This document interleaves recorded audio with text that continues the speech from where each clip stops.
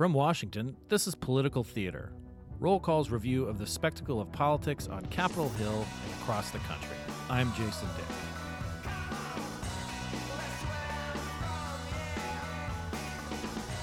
The holiday season and the parties that go along with it have long been used by cultures dating back millennia to strike a light in the dark time of the year and to bring people together. And that certainly happens in Washington too, and it's also a opportunity to touch base with clients and people who you want to influence. Joining me in the Political Theater, the last podcast of 2018, are my colleagues Niels Lesniewski, Kate Ackley, and Pete Cohn, and we're going to talk about the party circuit, because there's nobody that's partier than us. Welcome, everybody. Wow, Jason, just wow. So I want to admit, I want to just say right off the bat that Pete Cohn is not a lawyer, but we are going to ask him some serious questions about tax law.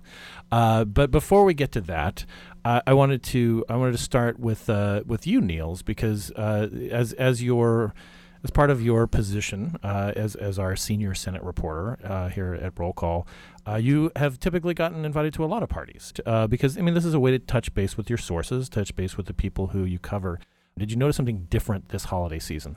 Well, Jason, this year I thought that there were certainly fewer invitations flying around, and there were also more consolidated events where different organizations that had perhaps in past years, lobbying and trade associations and some media organizations that might have in a previous year thrown their own events that sort of came together and partnered up. And it was partly, I think, a result of the way the calendar went this year because of the fact that, frankly, we're sitting here a week before Christmas and there's almost nothing on the schedule the week leading into Christmas.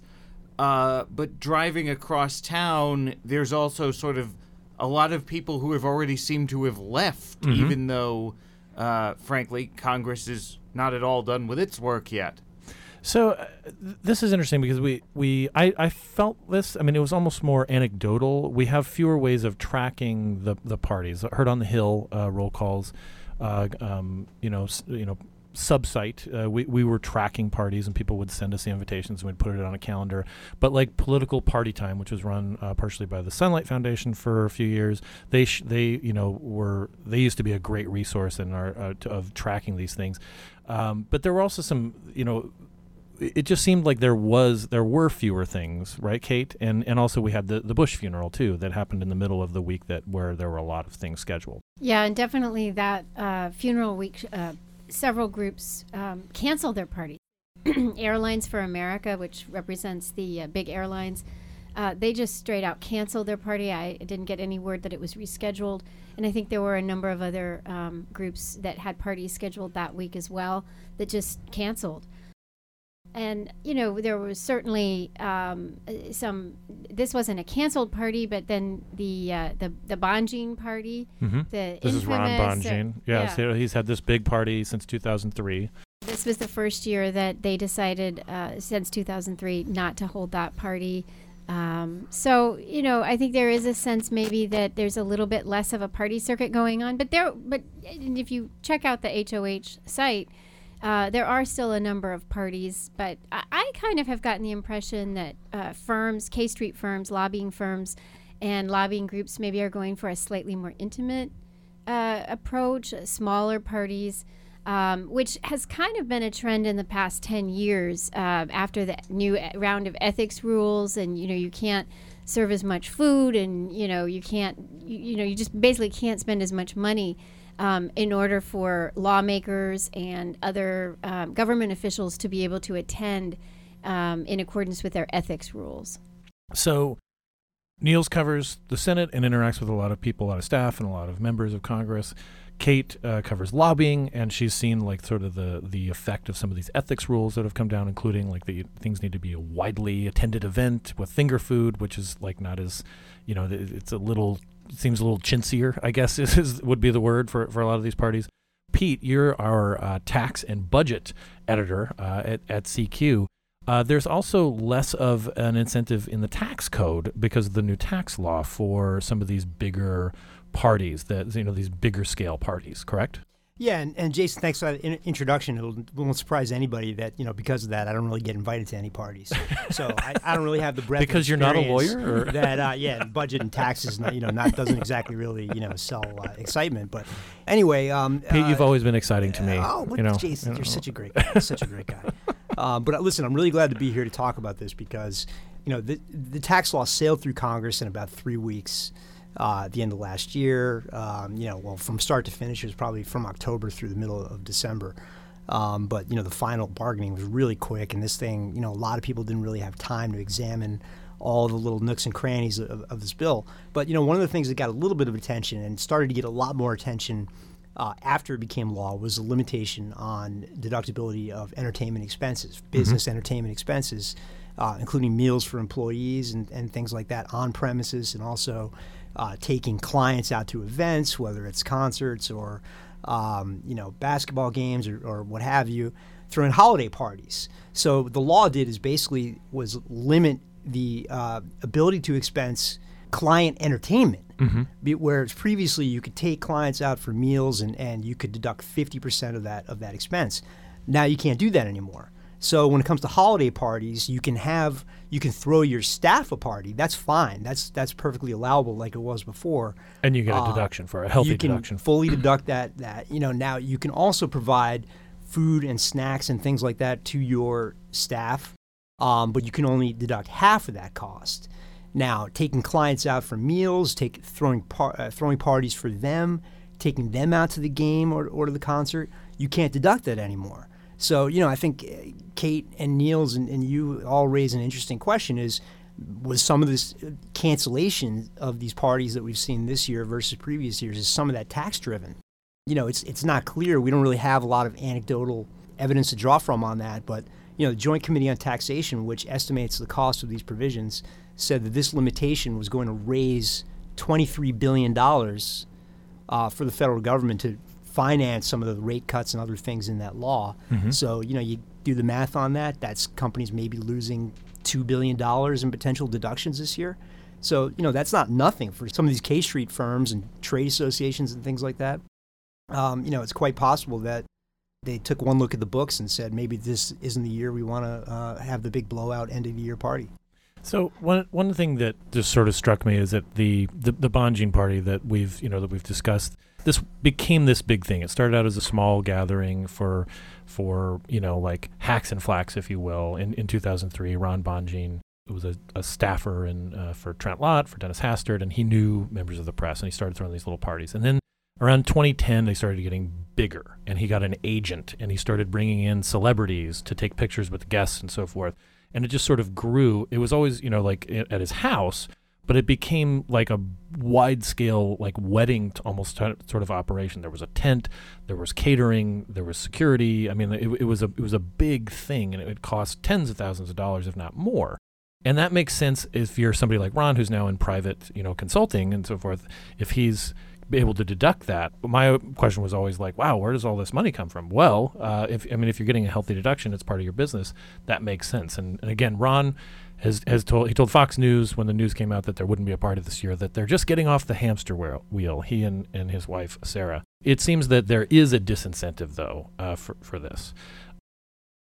Moving beyond the tax part of it, Niels, we attended some, a couple of events. Last week we went to the party for the Senate press galleries, and then we went to the Senate Press Secretaries Association with the candy confectioners, one of those 1-2 combos for parties.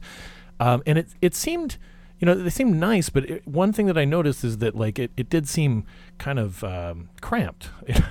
I mean, it was there were a lot of people, but they were also, they're fitting into smaller and smaller spaces almost. Yes, and I felt like that sort of the parties were somewhat scaled down from previous years, with probably the notable exception, at least on my calendar, was that Hamilton Place Strategies, which is a firm downtown, did basically the same event that they had done in previous years, where they rent out the Renwick Okay, the gallery down by the White House. Yeah. And they take over, and up on the second floor. Smithsonian, sorry. It's the Smithsonian Gallery down by the White House, yes. The Smithsonian Gallery, and up on the second floor they take over the big main area and set up bars and have food, and it was probably one of the most coveted events of the calendar this year, in part because it was the same event that it had been in past years, and it also gave people the opportunity to either congratulate or jeer our old friend Michael Steele, formerly of Boehnerland, on his new elevation at the firm. Kate, I mean, you interact with a lot of these folks, a lot of in the lobbying community and so forth. And what was your sense? Did it seem like was it just that? Also that the year, it was just a long year with the elections and so forth. And what was the sense that you got from your sources about, whether there was a lot of holiday cheer to spread around? Yeah, and I think, we still haven't wrapped up, Congress still hasn't wrapped up in the White House, hasn't wrapped up the year. I guess the good news for K Street from that perspective is that people are in town. Mm-hmm. So you can get lawmakers and staff, presumably, to come to your party. Unless they're too busy working, and then they don't show up. So there's that. But I did get a sense that while I think most firms that have had parties in the past are continuing to have a party, they do seem a little bit slimmed down. Again, it reminds me a little bit of what was happening sort of in the mid-2000s after the sort of Jack Abramoff scandal and the ethics overhauls after that. And I don't know that there's any specific reason for it other than maybe people are just overworked and now overtaxed.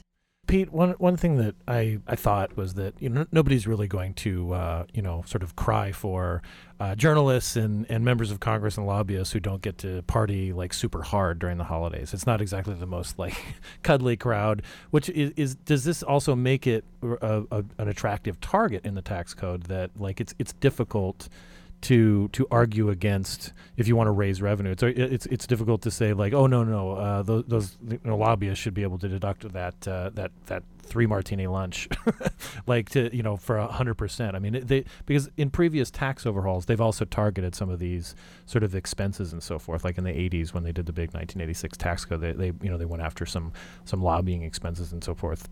Will lobbying and will like entertainment and things like this continue to be a big target as the federal government looks to raise revenue? Yeah, I mean, there's only so much further you can go. I mean, the 86 law put in the initial 50% cap on expensing of 3 martini lunches and such. So they've kind of squeezed that lemon. They've squeezed a lot out of that lemon so far. So it's not clear how much further you can go. Is it a lemon or a rock? Or a radish? This time of year, it could be anything.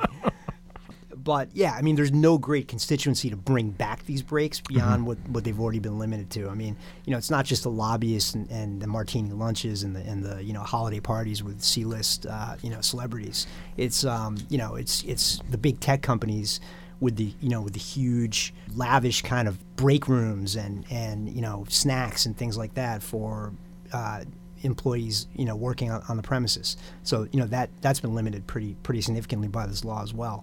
Well, Niels, Kate, Pete, thank you very much for kind of walking through this kind of maybe not an only in Washington phenomena, but certainly it's a part of our little world, and we like shone a little light on it in these dark times. Thank you very much, and thank you for being a part of political theater this year. It's been a great year. I appreciate it. Thank you. Thank you. Thanks, Jason. Thank you for joining us. You can subscribe to this podcast on iTunes, NPR One, Spotify, or wherever you listen to your podcasts. And please take a moment to rate us on iTunes. For more on this and other stories, you can visit rollcall.com or find us on Twitter @rollcall. And thank you very much for listening.